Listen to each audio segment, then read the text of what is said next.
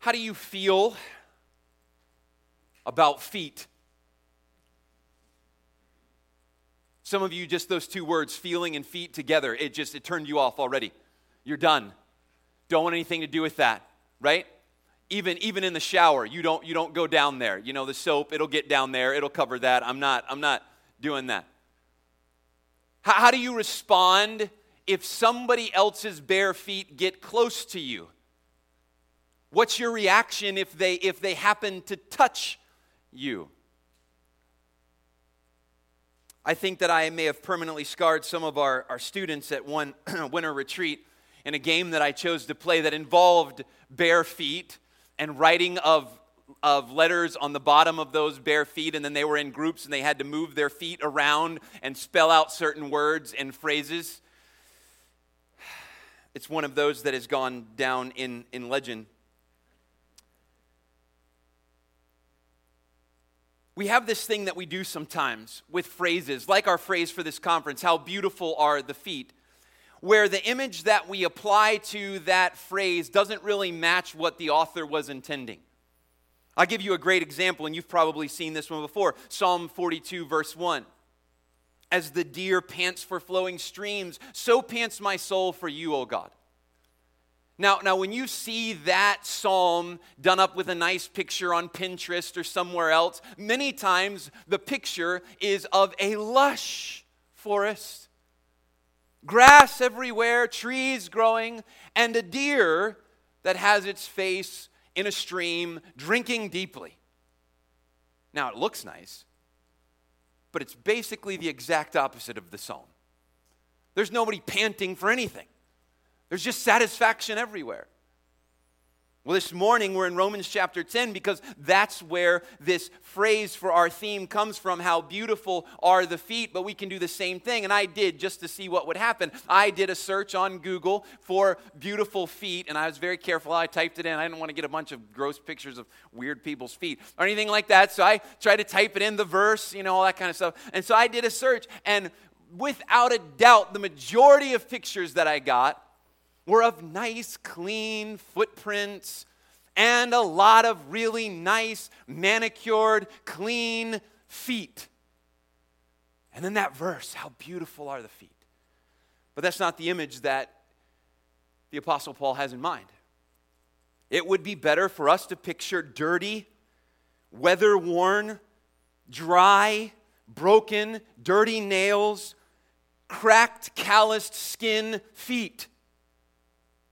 Right? I mean, the image here is that the feet themselves are gross, they're disgusting, they're feet that have traveled to carry a message, and it's not the feet themselves that are beautiful. The feet are supposed to be ugly, and the only thing that makes them beautiful is the message that they carry.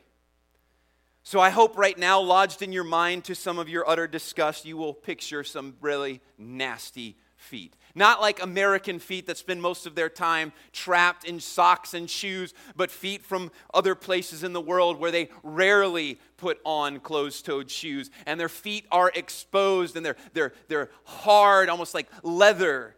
And they're dirty. And they're calloused.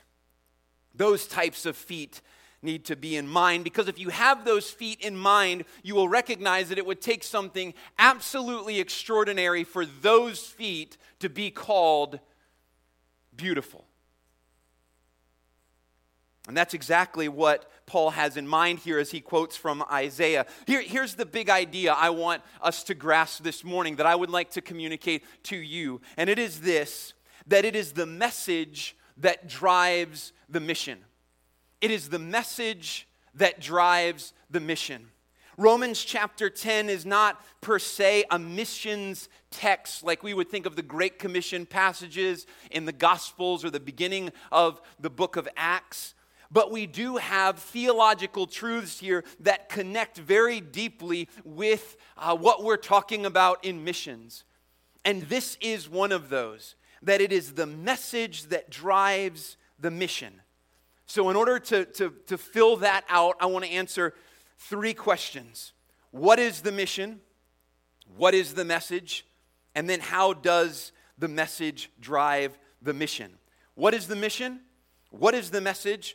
And then how does the message drive the mission? Now, I am going to answer that first question briefly because next week Paul is going to spend some time on this. And I'm going to let him answer every question about the difference between missions and being missional and being on mission and what is a missionary and are the missionary people who go cross-culturally or stay here, all of that. And Paul is panicking right now, I know, because he's already told me he's not going to try and answer all those questions, but I'm going to put that on him and he'll sort all that out. But when I look at this text, here's where I would land to say this is the mission. Look at verse 13, which says this: "For everyone who calls on the name of the Lord will be saved." That's the goal, right? That's the mission. That's the goal in this passage. That's Paul's mission. That's his goal, that as many as possible would call on the name of the Lord and be saved. That's it. That's what he's striving for. Now, maybe we'd have to add this, and again, I don't want to spend a lot of time here, that in our American minds, we can think that that means Paul's going around doing tent revivals, and he gives a sermon, and then the 25 verses of "Just as I am" to try and get people to walk down the aisle, sign a card, pray a prayer. This is not conversion ism, if you will, that Paul's going. This is people placing saving faith in the Lord Jesus Christ and living lives being conformed to Christ's image and worshiping God.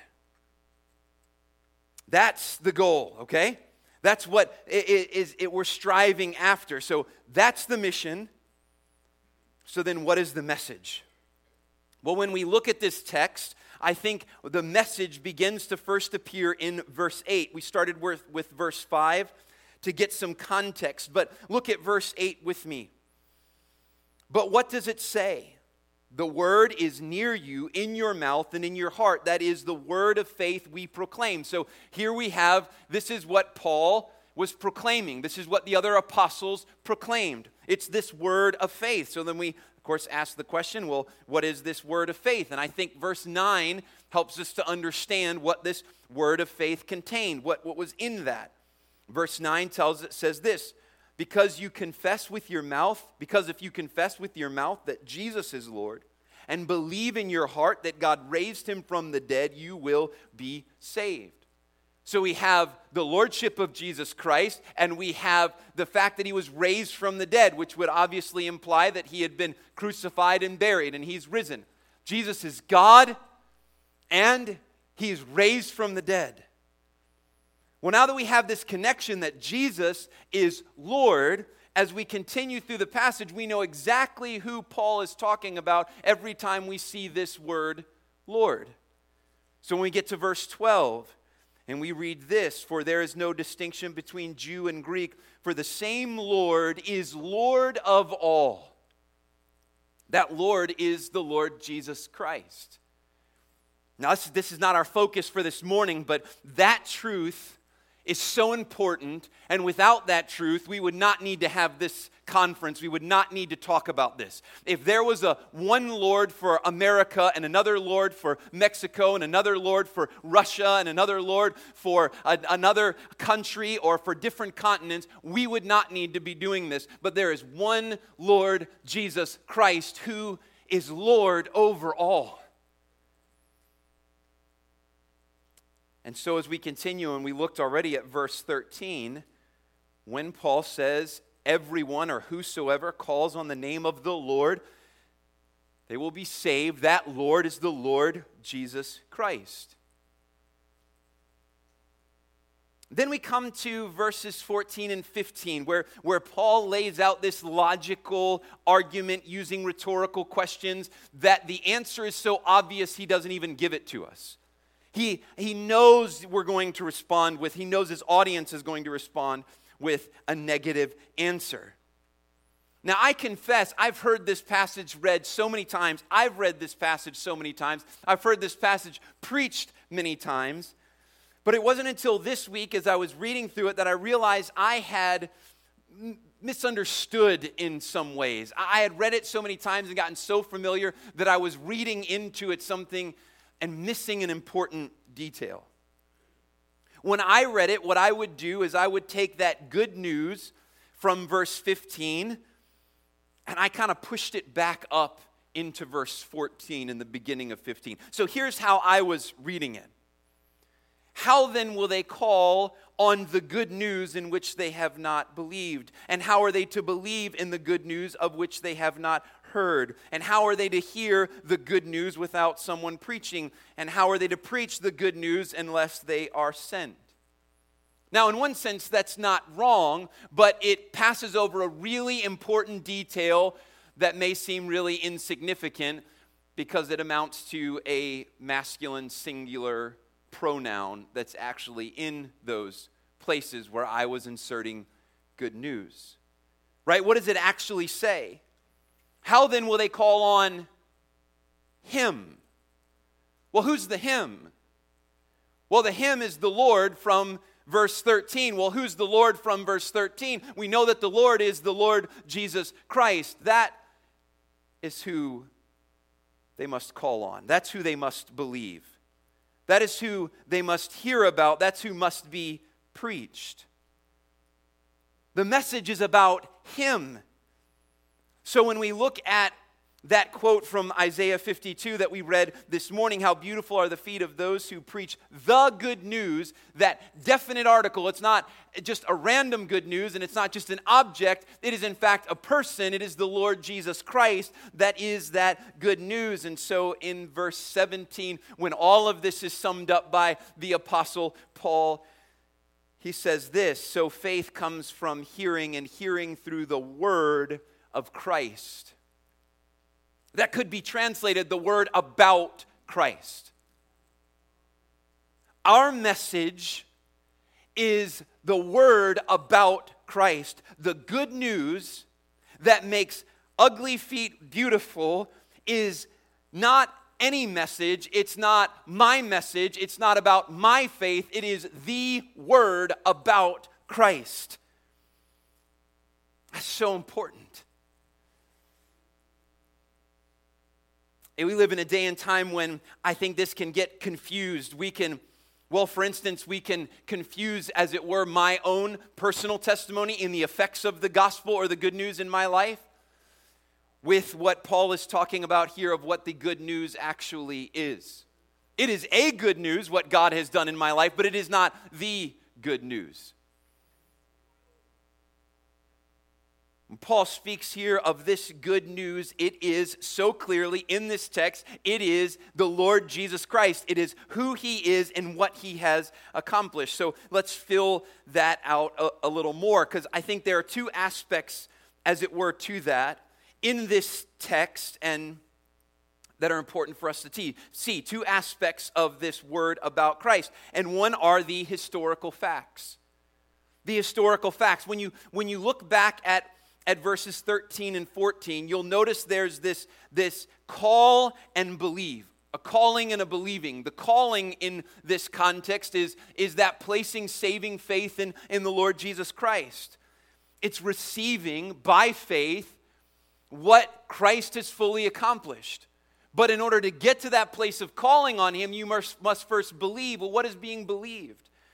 I think what Paul's talking about is almost exactly what we just heard in the video this morning. There is truths about who Jesus is and what he did that must be understood and must be accepted as fact. There are historical events that took place that must be believed. So I think that's one of the aspects of this message, these words about Christ that must be understood. There are historical facts. Jesus of Nazareth lived. He died at the hands of Rome.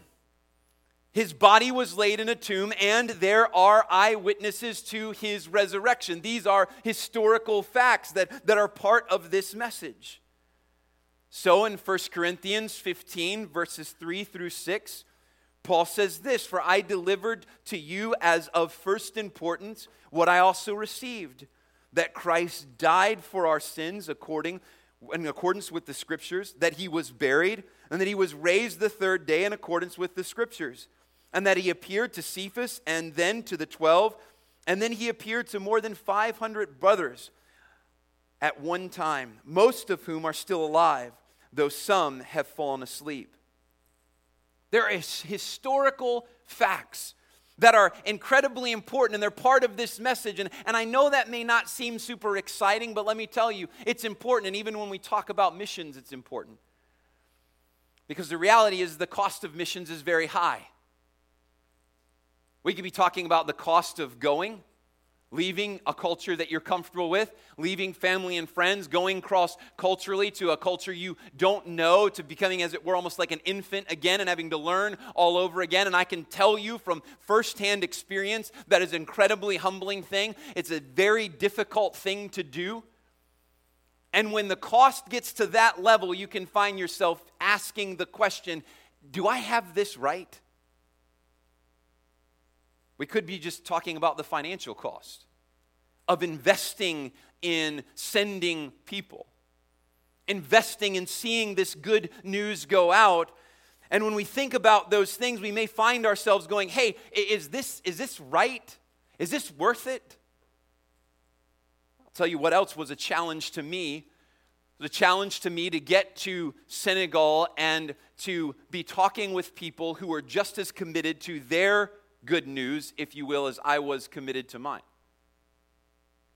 They were just as committed to what the Quran taught as good news as I was committed to what the Bible taught as good news. And so then this conflict began to rise in this guy who had been raised in almost exclusively Christian circles where everybody was in agreement that this one good news was the good news. And we were all on the same page together. And I found myself going, wait a second, is this just a matter of my opinion versus their opinion? Is this just a matter of I chose Jesus and they chose Muhammad? I found myself questioning and doubting, and one of the great benefits was to come back to this, that my thoughts about who Christ is were not just opinions that I had formed.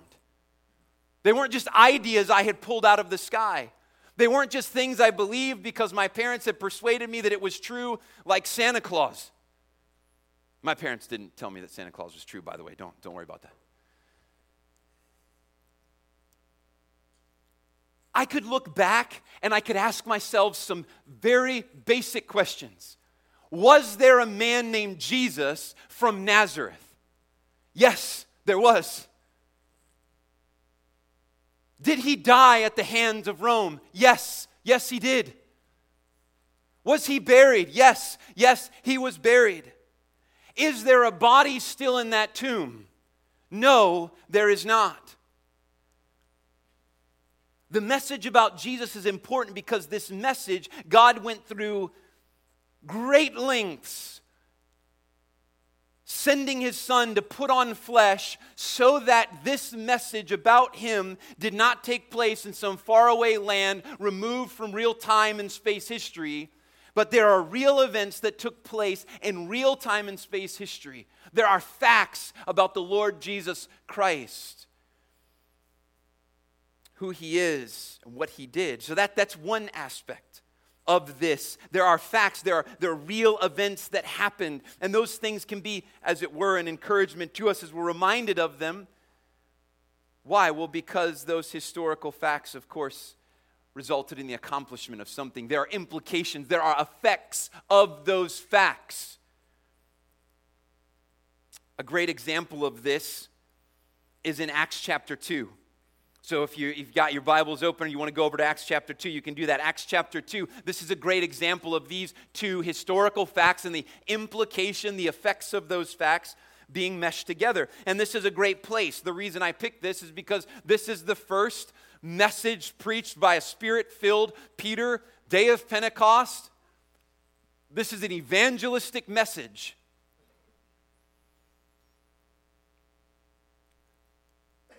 So Peter preaching this message, having just received the Holy Spirit, this is the first message, what I believe to be the launch of the church. If Peter only knew how scrutinized it would be. What did his PowerPoint font look like? And what was his opening illustration? And how many points did they have? And did they all rhyme or something? And what was his conclusion? And Peter wasn't worried about all of those things. But having assured people that he wasn't drunk and none of the people hanging out with him are drunk, I've not had to do that yet in my preaching experience. Assure people I'm not drunk. But he got through that, and then he quotes from Joel. And then after quoting from Joel, look at Acts chapter 2, verse 22. He says this, "Men of Israel, hear these words, Jesus of Nazareth." What's the subject of this first great sermon? It's not about Peter.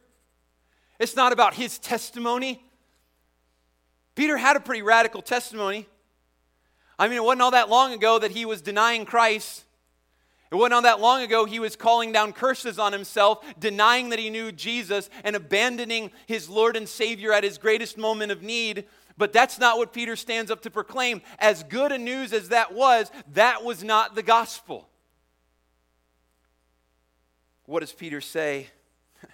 "Men of Israel, hear these words, Jesus of Nazareth, a man attested to you by God with mighty works and wonders and signs that God did through him in your midst, as you yourselves know." What is he appealing to? Historical facts. These things happened. You saw them. You know them. Anyone who was there could have said, excuse me, Peter, we know this is a made-up story. We know none of this happened, but not a single one of them could. Why? Because these events took place in real time and space history. Verse 23, "This Jesus delivered up according to the definite plan and foreknowledge of God, you crucified and killed by the hands of lawless men. God raised him up, loosing the pangs of death, because it was not possible for him to be held by it." Skip down to verse 32 after Peter quotes from David. Verse 32, "This Jesus God raised up, and of that we are all witnesses, being therefore exalted at the right hand of God, and having received from the Father the promise of the Holy Spirit, he has poured out this that you yourselves are seeing and hearing." Now, anyone there could have shouted out, "Hey, let's stop this nonsense. Let's just go to the tomb and we'll see his dead body still laying there." But they couldn't do that because there wasn't a body in the tomb. They couldn't do that because he had risen. Peter is appealing to the fact that they themselves were eyewitnesses of this risen Lord Jesus Christ. And he's drawing these implications then. What does that mean? Well, it means that he is Lord over all. Look at verse 36 and 37. "Let all the house of Israel therefore know for certain that God has made him both Lord and Christ, this Jesus whom you crucified." These historical events accomplished salvation. God in the flesh, living a perfect life, dying a sacrificial death, being buried and rising in victory over sin and death, and now being exalted to the right hand of the Father, has fully accomplished salvation. In verse 37, "Now when they heard this, they were cut to the heart." When they heard what? When they heard how eloquent Peter was at speaking. When they saw how beautiful his PowerPoint was. When he used that great illustration that made you laugh and want to cry at the same time. When he told his inspiring testimony about how he began as a humble fisherman and had now risen to the heights of being an apostle. And if you would dedicate your life to Christ, you too could be as great as Peter. That's not the message. The message was all about Christ. What Christ had done and what Christ had accomplished. Because only what Christ had done was good news. It's what Christ had fully accomplished. That was the good news. And when they heard that good news, they were cut to the heart. Acts chapter 2, verse 37 matches almost perfectly with what we read in our passage in chapter 10, verse 17. So you can go back to Romans chapter 10 if you want to. If you went to Acts 2, you can go back to Romans 10, verse 17. Look at that. It says, "So faith comes from hearing, and hearing through the word of Christ," or the word about Christ. What is Paul saying?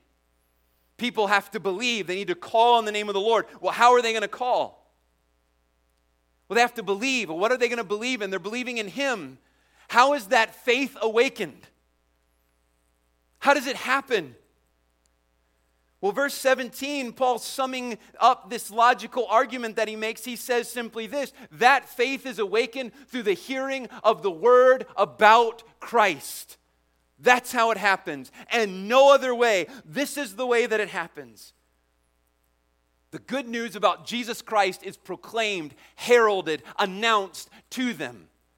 That is the message, and that message alone, that the Spirit of God uses to awaken believing faith in people. Reminds me of what Jesus said in John chapter 10. In John chapter 10, Jesus takes this analogy of the good shepherd, or of shepherding. John chapter 10, verse 1, Jesus says, "Truly, truly, I say to you, he who does not enter the sheepfold by the door, but climbs in by another way, that man is a thief and a robber. But he who enters by the door is the shepherd of the sheep. To him the gatekeeper opens, the sheep hear his voice, and he calls his own sheep by name and leads them out." Right? You get the image? All of the sheep, many of the sheep, different folds would be brought together in one place overnight for keeping. How would they separate the sheep back out? By hearing the shepherd's voice. Because the sheep knew their shepherd's voice. And so their shepherd would give his distinct call and his voice, and his sheep would come to him, and they would all be separated out. So Jesus is taking that analogy, that image, and in verse 14 of John 10, he continues by saying, "I am the good shepherd. I know my own, and my own know me. Just as the Father knows me, and I know the Father, and I lay down my life for the sheep, and I have other sheep that are not of this fold. I must bring them also, and they will listen to my voice. So there will be one flock, one shepherd."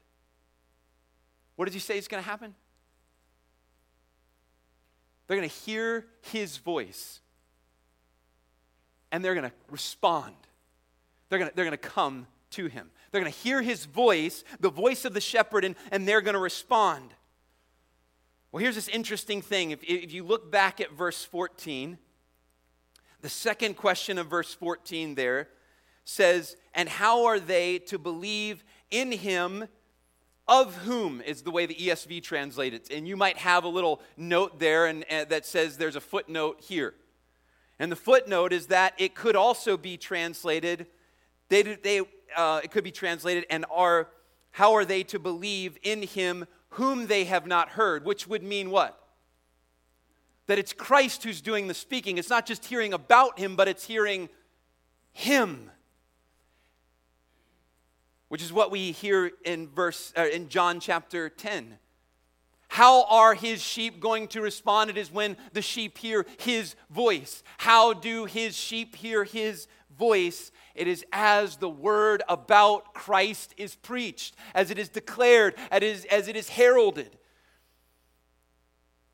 Christ speaks, not saying with an audible voice, but Christ speaks through the words about him.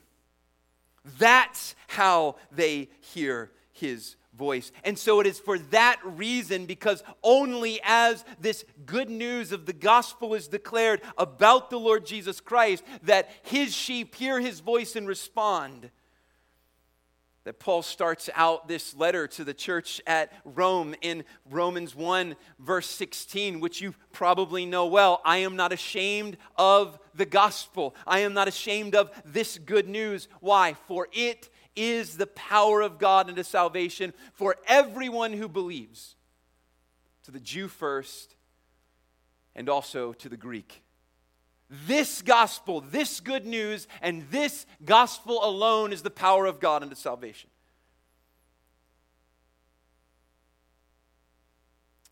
So the message is what? Well, it's a very definite message. It's not up for debate or for discussion. The message is what Jesus Christ has fully accomplished in his life, death, and resurrection. That's the message. That's what we proclaim, that there is salvation in no one else. That a historical Jesus died a real death, was buried, and rose again, and fully accomplished salvation on our behalf. That's the message. So how does that message drive the mission? Well, we could put it simply this way: if we don't have a message, then we don't have a mission. Right? If verse 13 was our goal, that's our mission, all who call on the name of the Lord will be saved, then if there is not a Lord to call on, then no one can be saved. If we don't need people to call on the Lord, then we don't need people to believe in Him. If we don't need people to believe in Him, then we don't need people to hear about Him. And if we don't need people to hear about Him, then we don't need anybody to preach Him. And if we don't need anybody to preach Him, we don't need to send anyone. Makes sense, right? If we don't have a message, then we don't have a mission. This is exactly what Paul essentially says in 1 Corinthians 15, verse 14, when they're debating about the resurrection from the dead. And Paul says in 1 Corinthians 15, verse 14, and if Christ has not been raised, then our preaching is in vain, and your faith is in vain. If this message isn't true, then there is no mission. There's no point in giving our funds to send people around the world because we have nothing to tell them. Other than maybe to debate our opinion with their opinion, I don't know. But we don't have a mission if we don't have a message. It is this message that drives the mission. It is because of who Jesus is and what He fully accomplished that we have a mission. Because there is salvation in no other name, we have a mission. Because Jesus really lived, because He really died, because He really rose from the dead, we have a mission because what He accomplished was sufficient that all who would call upon Him would be saved. And so because of that message, do you remember where we were last week if you were with us, the end of 1 Corinthians chapter 9? Because of that message, that good news, that gospel, Paul says this: I have become all things to all people, that by all means I might save some. I do it all for the sake of what? The gospel. I do it all for the sake of this good news, that I may share with them in its blessings. What was driving Paul? This good news, this message, it's what drove him. I've become all things to all people, that by any means I might save some. Why? Because of this message. It's what's driving me. And so later on, even in the book of Romans chapter 15, verses 20 and 21, he would say, and thus I make my ambition to preach the gospel, not where Christ has already been named, lest I build on someone else's foundation. But as it is written, those who have never been told of Him will see, and those who have never heard will understand. What's driving Paul? What's his ambition? The declaration of this message. Now, I know some of you this morning, I can look out. I do pay attention to you, by the way, as I'm staring out here. Some of you, I can see almost, you're ready to take notes and you're going, I'm waiting for him to say something profound. Something I didn't know before. And you're ready. And I haven't said it yet. And guess what? That's all purposeful.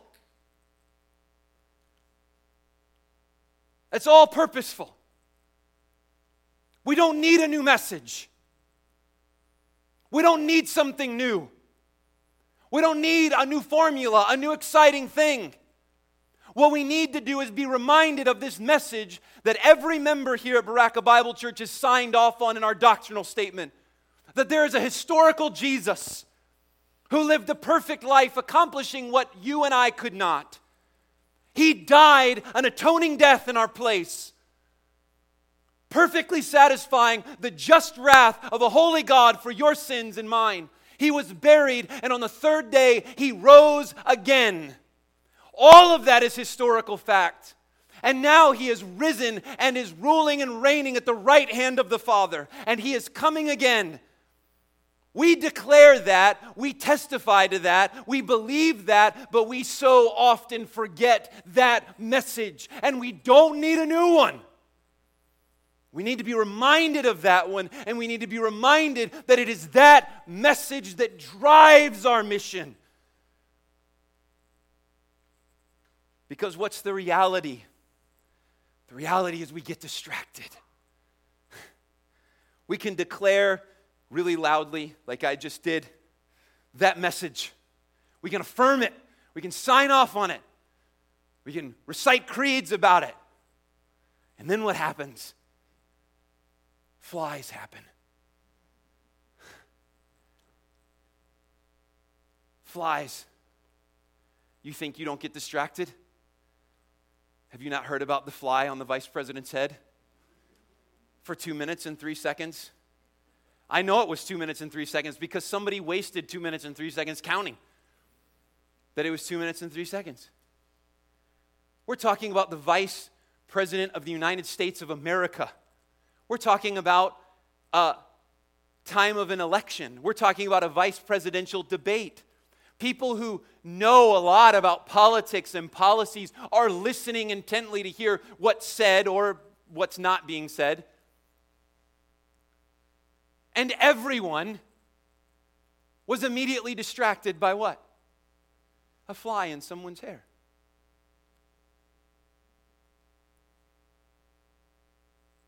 Well, if a fly can distract us from something as important as a vice presidential debate, I can assure you that a pandemic can distract us from the message that drives us on mission.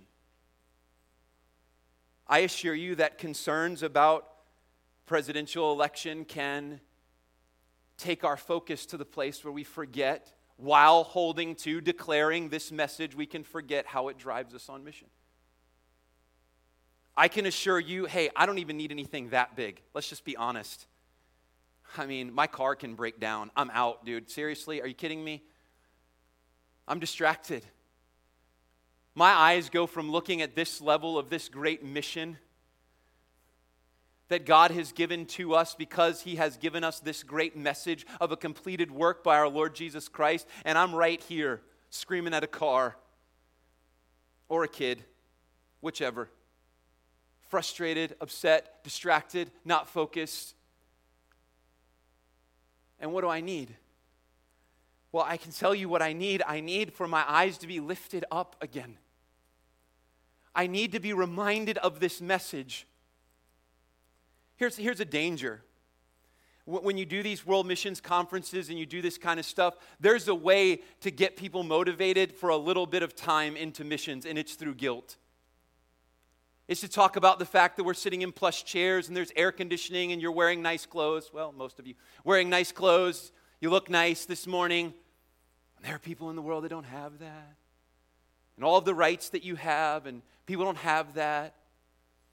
Guilt is a terrible motivator. An awful motivator. It burns out so fast. Guilt didn't motivate the Apostle Paul. He didn't feel guilty because he was a Jew. And as he lays out in the book of Romans, there was great advantages to being a Jew. They had the law and the prophets. He wasn't guilted by that. What motivated Paul? This message. And the heralding, the declaring, the preaching of this message, that's what motivated him. What motivated him was that Jesus himself had said, I have other sheep.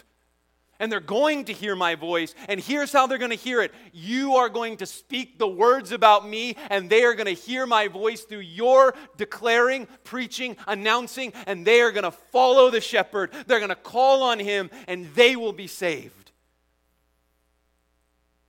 And so Paul says, with that message, I will do whatever it takes. I'll do whatever it takes. So my question this morning, Baraka, is not whether or not you sign on to this message. Hey, if you're here this morning and you don't sign on to this message, come and talk to me about it. I would love to talk more about this great message, about who Christ is. But I'm looking at most of you, and most of you affirm this message. And so my question to you this morning is this message driving you on mission? Do you understand that this message demands, as Paul lays out here in this passage, it demands that we move out on mission? How are we doing with that? Has this year of 2020 that has been full of so many things, has it distracted you?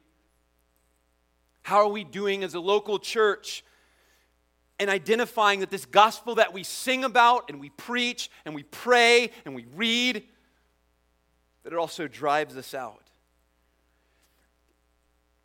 I'll just take one indicator maybe of how we're doing in this, and I'll say one possible indicator could be what our young people are doing. This isn't to put the spotlight on all of the young people in here. I say young people because I mean kids too, young adults. Are our young people thinking differently about their lives? How do they think about their education, where they're going to go to college, what they're going to major in? How do they think about the career path that they're going to choose?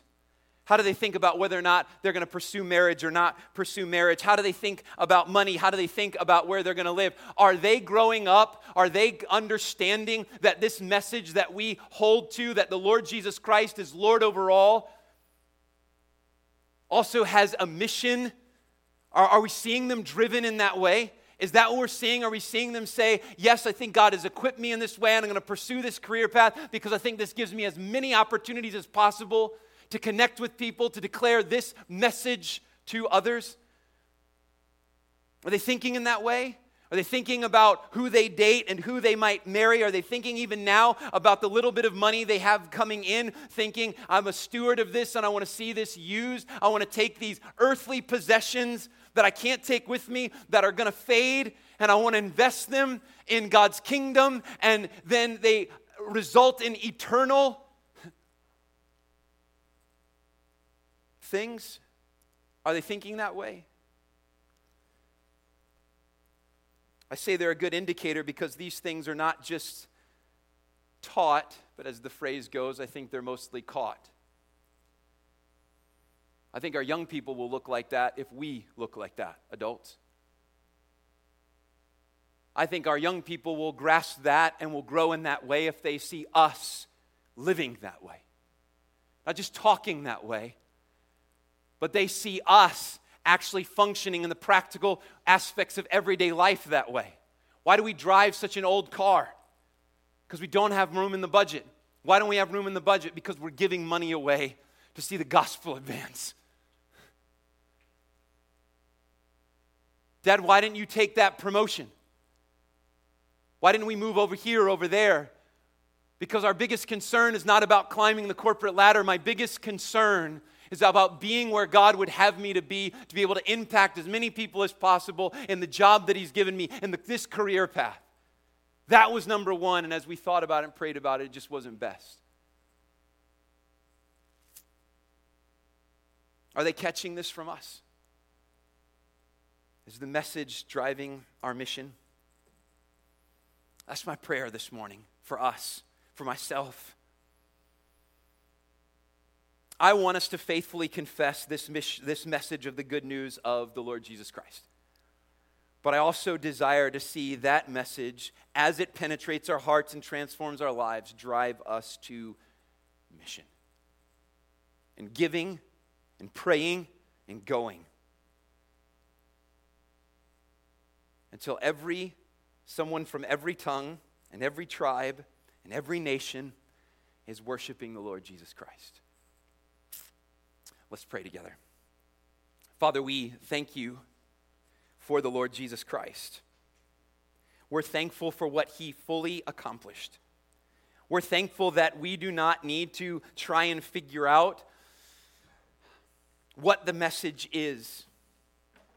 We don't have to point to ourselves, but we have the blessing of pointing to the accomplished work of Christ. And I pray, Father, that this message would drive us in mission.